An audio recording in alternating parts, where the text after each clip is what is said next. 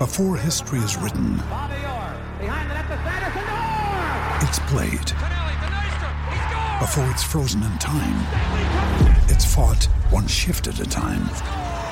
Before it's etched in silver, it's carved in ice. What happens next will last forever. The Stanley Cup Final on ABC and ESPN Plus begins Saturday. Welcome to the Seahawks Forever podcast, hosted by longtime Northwest sports journalist Dan Viens. News, reaction, and opinion. In-depth analysis on everything Seahawks. And now, here's your host, Dan Viens.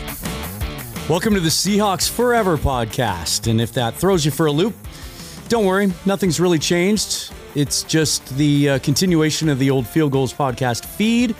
If you listen to that show, then you probably heard us talk about it. I'll just repeat briefly here.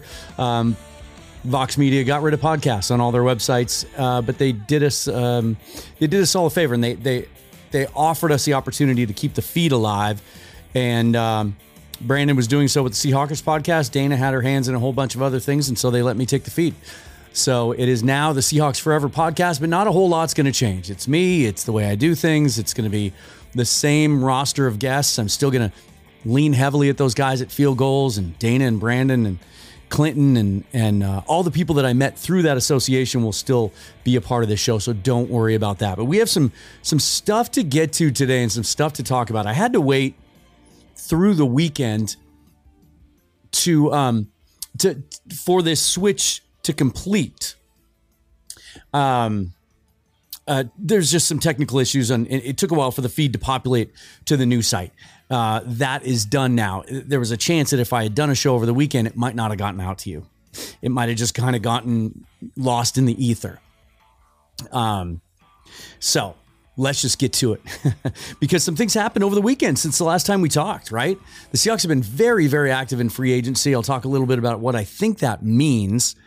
But just to recap, they signed Devin Bush, former 10th pick in the draft, Pittsburgh Steelers. They signed Evan Brown, center guard from the Detroit Lions. They signed Julian Love, safety corner from the New York Giants. And they re-signed Drew Lock to be their backup quarterback. There's something all of these players have in common. They're all at the end of their first contract, and they're all in that 25, 24 in the case of Devin Bush, although he turns 25 pretty shortly. 24, 25, 26 years old. Physical prime of their career. Seahawks believe ascending players. But we also have some breaking news to talk about today. The Seahawks made it official today. They have released veteran defensive tackle, nose tackle, Al Woods. And the timing of this is interesting, and I want to get into that. Because, first of all, what does it mean? The Seahawks have completely now, officially, rebuilt their interior defensive line. Pete Carroll talked about it at the end of last season, that they needed to get longer, bigger, stronger, quicker, more dynamic is the word he used. And he specifically talked about the San Francisco 49ers, where they're at with their defensive line. And he specifically name-dropped Eric Armstead, in addition to Nick Bosa, who every general manager in football is going to name-drop when he's talking about guys that he would like to have up front, right? But I thought Armstead was more telling. Tall, long arms. And so what have they done? They've moved on from Quentin Jefferson. They've moved on from Shelby Harris.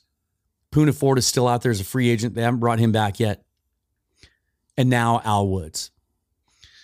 And they bring in Draymond Jones, their big free agent signing from Denver. They bring Jaron Reed back.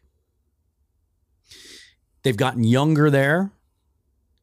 They've gotten longer. They've added some pass rush skill, I think. And I do think that those players are more dynamic than the ones they let walk. But why now for Al Woods? He was the only true nose tackle on the roster. I mean, he could be the poster child for what you look for in a traditional 3-4 nose. Other than maybe Brian Monet, but there's some question as to what his career is going to look like moving forward. That knee injury was more than just a clean ACL tear at the end of last year. Can't count on him, I don't believe, for the 2023. In fact, I wouldn't be surprised if they reach an injury settlement from him and save even more money. By the way, this move, releasing Al Woods today, saves the team about $3.6 million in cap space. So why now? Why not release him at the beginning of free agency, give him a chance to get out there when the market's fresh and find his next move?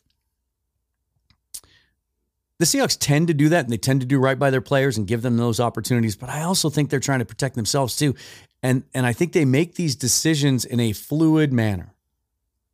I think they saw a scenario where Al Woods would still be on this roster and have a place and not have to go into the draft counting on taking a guy. That might be some of your first reactions is, well, now that they've released Al Woods, they're really going to go hunting nose tackles in the draft. And I do think that's going to happen. I talked about it on Twitter as soon as this news broke. Guys like Mazi Smith and Siaki Ika, even Keanu Benton could maybe fit in that role. There's some other guys that look like true nose tackles in this draft.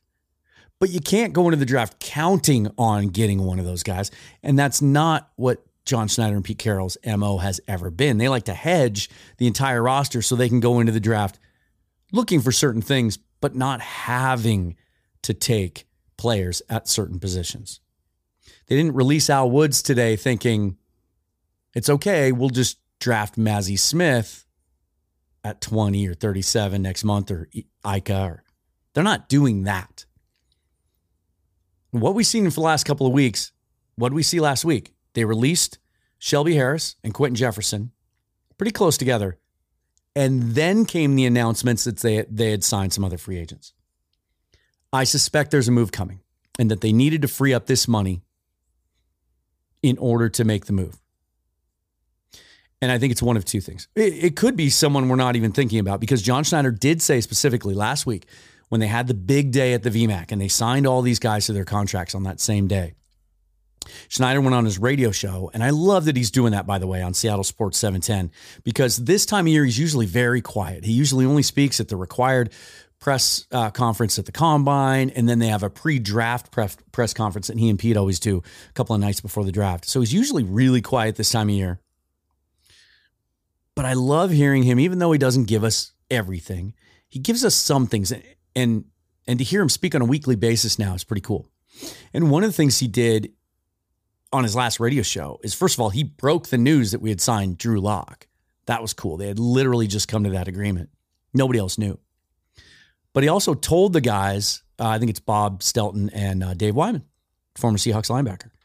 He said, hey, we're working on signing another defensive lineman. We're talking to some guys right now. We're working on that. A couple of guys since then have gone off the market, including the former Husky, Greg Gaines, former Husky, former Ram, signed with Tampa Bay. I thought he might be one of the possibilities. There's some other guys out there, Ashawn Robinson and some other players that might fit. But what if it's Poona Ford? What if it's bringing Poona back? He's been out there now for 2 weeks, hasn't signed with anyone. Very little. There was a report yesterday that maybe Buffalo was looking at him, but I don't think he's made any visits yet. And there's been very little buzz. Remember, Poona's not that traditional size. Barely 6 foot, if that. But his strength is his lower half and his leverage and his ability to play that nose tackle. And Pete talked last year about how they played him out of position. They played him at defensive end, and it just didn't work. Three tech, 5 tech. They were asking him to do things that he wasn't built to do. So what if this is a sign that maybe Poona's on his way back? Just a thought. Also, obviously, everyone on a daily basis now asking what's going on with Bobby Wagner. Is he coming back? Could this help? KJ Wright went on his radio show this morning and was asked about that. Obviously, KJ and Bobby are close, good friends. KJ came out to hang out with Bobby when he was up here on his bye week during the Ram season. KJ specifically said, we need to get Bobby back. We need this walking Hall of Famer back here. He was asked, do you have any insight? He said, not really, other than to tell you that, A, he's going to wait as long as he can in this market to see if he can leverage it for as much as he can. This might be the last significant contract of his career. He's got to make sure he takes the right deal. Remember, he's acting as his own agent as well. But he also did acknowledge that, hey, there's mutual interest. Bobby'd like to come back here. The team wants him back. It just has to work for both sides. So maybe this is a precursor to that as well. But one way or another, I would imagine, based on what we've seen so far in the way the Seahawks do this, that we might see another corresponding move soon. Again, Al Woods released today, 36 years old, 12 years in the league. He took 2020 off. He was one of those guys that took that COVID year off. I almost forgot about this. Played 2 games with Seattle back in 2011, his second year in the league. He's been here continually, though, since 2019, except for the year off. 4.5 sacks over that time, 12 tackles for loss. Great locker room leader. And again, it saves $3.6 million against the cap. What I found this interesting as well. I want to talk a little bit more about what KJ Wright said on his radio show and respond to that, because he was asked how he felt about free agency so far, and he had some positive things to say for the most part. But he also talked about on offense. He said, bring Bobby back. And he said on offense, we need another receiver, need another weapon for Geno, a guy that can work the middle of the field, right? Go against linebackers, which fits right in with what the rest of us have kind of seen as a potential draft priority. Unfortunately, I think that's what they thought they were going to get from D. Eskridge. It just hasn't materialized. But then he also specifically said, we need a right guard too. Wonder what Phil Haynes feels about that. His former teammate, Phil Haynes, signed to starter money, $4 million this offseason. None of us think he's guaranteed to be the starting right guard, right? Could be Evan Brown. They see him as a center, but if they draft a center, Evan Brown could start at right guard. But I just thought that was interesting. Here's another thing I want to say about the Evan Brown signing. Is what if, in a similar way to some people think bringing Drew Lock back as our backup makes it more likely the Seahawks might consider a quarterback at 5 if the right one is there, because he just absolutely will not have to be counted on to play this year. I think you can say the same thing about this Evan Brown move. Signed to a 1-year deal. His grades 2 years ago when he was a full-time starter at center for Detroit are outstanding, especially in pass protection. Didn't grade out as well as a right guard last year in pass protection, but improved from everything I hear in run blocking. But he's a guy that gives you a hedge going into the draft. So now, here's my thought on that. Lots of talk the last week about John Michael Schmitz, the report from Tony Pauline of Pro Football Network that Seahawks really like him and may consider him at 20, which a lot of people freaked out about because they think that's too high for a center. But the thought is that he's not going to be there by 37.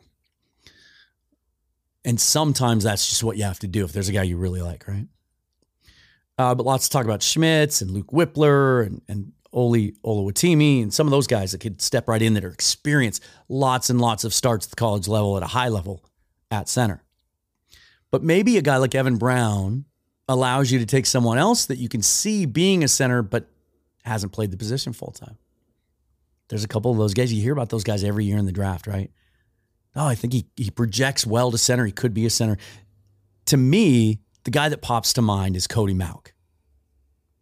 He's the guy, you saw him at the Senior Bowl, made a big deal out of the fact he lost some teeth in a basketball accident when he was younger. 6'5", 302 pounds out of North Dakota State. Played left tackle, former tight end, played left tackle for them, was outstanding in the Senior Bowl. And at the Senior Bowl, he worked at every single position along the line. Played tackle in the game mostly, but played guard and took some snaps at center. And what makes this intriguing to me is he grades out as one of the more athletic of this center group. There's some good centers out there, but none of them match the athleticism of Mauch. When you look on Mock Draftable, his length is only in the 5th percentile, but that's as a tackle. His length translates well to the interior offensive line. But you look at his athleticism at 6'5", 302. His 3-cone time was in the 93rd percentile. His short shuttle in the 84th percentile. His 40 and his bench, 82nd percent. So he's strong, he's quick, good lateral movement, and he's nasty. It's one of those dudes that rolls his jersey up, lets his belly hang out. Who's the dude last year that Denver drafted that we all liked that was a safety? I can't remember his name right now. Same kind of thing. But he just has that nasty attitude. He's got long red hair coming out of his... It's fun to watch him play football. I just wonder, it may open up that possibility of a guy that maybe they don't think is ready to play center right away in the NFL. Could play guard right away. So maybe it brings a guy like that into focus. Also love the Julian Love signing. And we've talked about this on the show, I think, quite a bit over the last 6 weeks. I like the idea in relation to the possibility of drafting Brian Branch, the versatile safety out of Alabama. We've talked about this concept. I know Michael Thompson and I did when we did one of our mock draft shows. A guy that can play safety long-term if something happens to Diggs, or if Adams doesn't come back to be what he was, or if Neal gets hurt again. Love has played at every single position. But he really seems to excel. A lot of people feel like in that slot. In fact, his length dimensions, all of his thresholds, all of his athletic thresholds match almost perfectly with Justin Coleman, who played so well a couple years ago for the Seahawks as a slot corner. Was on the roster last year, but didn't play because Kobe Bryant, who was drafted out of Cincinnati in the 4th round, was. But I've always favored moving Kobe back outside. And so if that's really truly what they feel Love's spot is, then it gives you so much depth now on the outside with Trey Brown and Kobe Bryant that suddenly, even though it's a very, very good cornerback draft, don't necessarily have to go looking for that. Could pass on it if your spot on the board comes up and there's another position that maybe is a bigger need. I know John keeps saying best player available, but come on. They obviously consider need. And it just kind of makes that less of a need. And when you do mock drafts, man, if you can pass on corner, really opens up a lot of possibilities as you get through the day 2, especially with some of the other needs they have. And then my thought on bringing Drew Lock back, I talked about it with Dana a couple of weeks ago, that the way Geno Smith's contract was structured and how team-friendly it is, everybody's immediate assumption was, well, that makes it more likely they're going to take a quarterback at 5 because you can move on from him after a year or 2 if he's not performing up to expectations and you want to move on to someone else. That same theory applies to bringing Drew Lock back. They have said from the day they acquired him that they like him, they see the upside, they think he can be a winning NFL quarterback. Those comments didn't waver throughout the year. They loved how he conducted himself in practice, how he embraced the offense, how he worked with Shane Waldron, what kind of teammate he was. First thing out of Schneider's mouth when he came up and announced that they had signed him on that radio show was, what a great guy. What a great day for him. What a great guy. Drew Lock even talked today. They made the signing actually official. He put pen to paper. Talked a lot about how he watched what Geno did last year to resurrect his career and sees that path for himself. And so, yes, do I think they could still take a quarterback at 5? Of course. And of course, if there's a guy there that they think can be a franchise quarterback, you don't get opportunities to draft in the top 10 very often, then it makes all the sense in the world. And I will sit here on draft night if that's what they do, and I will defend the pick because I get the reasoning behind it. I just don't think it's necessary now. And I think, I'm going to talk in just a second about where I think it fits into the big picture. I think there's an opportunity to do something this year, and that pick can be used to get more immediate production out of. They also gave Drew Lock $4 million guaranteed, which is the most money they've ever given to a backup quarterback. Geno Smith never even had $4 million guaranteed in the 4 years that he was signed on one-year deals. So let's talk about how I think that affects the draft a little bit more. Obviously, all of these picks or these signings impact the draft, right? The more good players you have in your roster at certain positions, the less likely it is they're going to use a high pick to take someone at that position, unless they just feel like this is an elite player at tremendous value. This pick, we can't not pick him. I've had this conversation a lot with people online about the idea of trading down from 5. And the general consensus among the fan base seems to be that somehow after the 5th pick, there's this massive cliff in quality. And I understand where that comes from. I get it. Because for the last few months or however long, you turn your attention to the draft, and however intense the attention is that you give to it, maybe it's just in passing, maybe you look into it a little heavier. But the consensus has been for months that there's 2 slam dunk quarterbacks in the top 5, 2 high ceiling quarterbacks that are a little more projects, Jalen Carter, Will Anderson. That's it. And then you take that group of 6 and fans have their own opinions. They have their own opinions about Anthony Richardson, whether he should be drafted in the top 5, or Will Levis. And now the opinions are varying on Jalen Carter. Is he still a top 5 pick? He settled his court case this week, pleaded no contest. A lot of people have come at me and said, hey, isn't that a positive? Doesn't that mean that he's taking accountability for what he did and it's behind him? There's no more legal things. Look, my issue with Jalen Carter, and if you have any questions, go back and listen to the last episode, haven't been about the legal stuff. It's how much does he love the game of football? And that is the number one criteria, non-physical criteria on John Schneider and Pete Carroll and their scouting staff's ledger of what they put weight on when they're grading these prospects. They talk about it all the time. This guy loves football. He's committed to it. He lives and breathes it. He won't let anything come in between him and his dream of being a great football player. And he wants to be great. And every day he goes on the field, he makes it known. There's no question. I question whether Jalen Carter loves football enough to make it a priority. That is my issue with him. But regardless about how you feel about that, I don't want to repeat that debate. He's not a slam dunk top 5 pick anymore. So I get this a lot. Well, they need to take a quarterback or they need to take Will Anderson at 5 if he's there. That's just it, because that's the value of that pick. It's terrible after that. I disagree, but that doesn't even really matter, and that's not my point, because NFL teams disagree.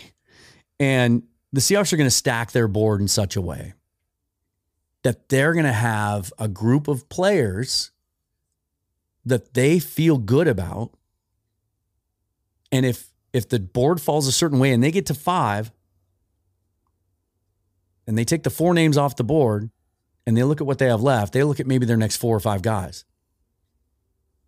If they think that those players are graded evenly with their grading system in their minds on their board, and Vegas calls or Atlanta calls and gives them something of great value to move up to that pick, they're going to move down. That's how it works.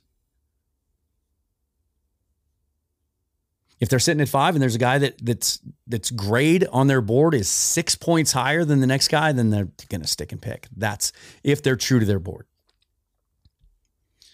I do think that the signings that we've seen so far in free agency give them so much more flexibility. You don't have to go into the draft. This is another thing I'll say real quick too. I get a lot of this from people that want to talk draft with me, and I'll talk draft all day. If you've debated with me or engaged in any way on Twitter, you know that I love to talk draft. But there are so many people out there who feel like the way to go into a draft is thusly. We need a defensive lineman at 5. We need an interior offensive lineman at 20. Then we need an edge player at 37. And then maybe a receiver. You know what I mean? It's not how it works. And that's not how any football team does it. It's not. So I would challenge you, if that's the way you feel, do these simulators. Try different ones too, because they all have different algorithms and different boards. And try to be open-minded and see these different combinations, because it's how it happens. Teams go into drafts with a perfect scenario in mind. Of course they do. It almost never goes that way. They have to be able to adapt. It's a process. It's fluid all the way through. I'll finish with this today. Here's why I think there's a very good reason that the Seahawks are being more aggressive than we've ever seen from them in free agency. More assertive, more proactive, more targeted in what they're doing. They don't give a shit about compensatory draft picks, as they shouldn't. I think a team trying to win shouldn't care about next year's compensatory draft picks. And the teams that play that game, I think, do so to a fault sometimes. But I think the Seahawks see two things. Number one, they feel good about their roster, and they think even with how poorly that front seven performed last year, they feel like they can fix it in this offseason. The offense is going to be good enough. They're good enough in other areas that they can put a dynamic roster on the field in 2023 and be more competitive than they were last year. In general, I think that's how they feel. More specifically, I think they're looking at what's happening with the Arizona Rams and the LA Rams and the Arizona Cardinals right now, and they see a window. They look around the NFC. They see a lot of building teams. They see Aaron Rodgers is going to be leaving the Green Bay Packers now. There's some teams on the up, but there's some teams that are going through some youth movements in the NFC. Tom Brady doesn't exist anymore, right? There's been some changes. I think the balance of power has been shifting to the AFC the last couple of years. I think it took another step even more so this year. But they look at what's happening with the Cardinals, hiring a new head coach, losing some significant free agents. And now what's happening with the Rams. It looks like a total rebuild is happening there. Somebody used the T word with me yesterday. It looks like they might be tanking. That whole thing when Sean McVay at the end of the season flirted with television and maybe walking away. And a lot of people assume maybe he was in the process of walking away when he gave his entire staff permission to look elsewhere around the league for jobs. And they decided pretty quickly to come back. And the immediate thought, at least I had it, and I think a lot of other people did too, is, okay, they think they can make one more run at it. Get Cooper Kupp back from injury, Aaron Donald healthy, Matthew Stafford. You saw those reports leak out that Stafford was throwing the ball well and he was healthy. And then they just started letting people go left and right. Like they trade Jalen Ramsey for a 5th-round pick and a tight end who's played 3 snaps or has 3 catches in his career. They let guys like Greg Gaines walk. A lot of their own players, Leonard Floyd, there's just no effort to re-sign them. I think they're in total rebuild. There's reports that they're trying. They would like to trade Matthew Stafford. So I think what happened, it's pretty clear to me from the outside in, was McVay thought about retiring, and then he went back to Les Snead and the owners there and said, all right, I'm going to stick around, but you know what? Let's do this. Let's turn over. Because next year, there's some cool quarterbacks that I would love. Lost my camera on the live feed. Sorry about that, guys. Don't know what happened there. But there's some guys out there next year's quarterback draft that I would love to pursue. I'd love to have a shot at, right? Drake May, Caleb Williams, potentially Quinn Ewers, Michael Penix. Go on and on. There's a bunch of guys. We've talked about that before. We'll talk about it again. I think the LA Rams are in total tank mode. How does Aaron Donald feel about that? And when are we going to start hearing the Aaron Donald trade rumors, right? I'll bet you, not a betting guy, but between now and the draft, you'll hear something about that. Like if somebody wanted to come along and offer a couple of 1st-round picks for Aaron Donald, you think the Rams would listen to it now? I don't know. Maybe not. He's such an iconic player. Maybe he's one that you just hang on to. But how happy is he going to be to go through this? But I think the Seahawks are seeing that.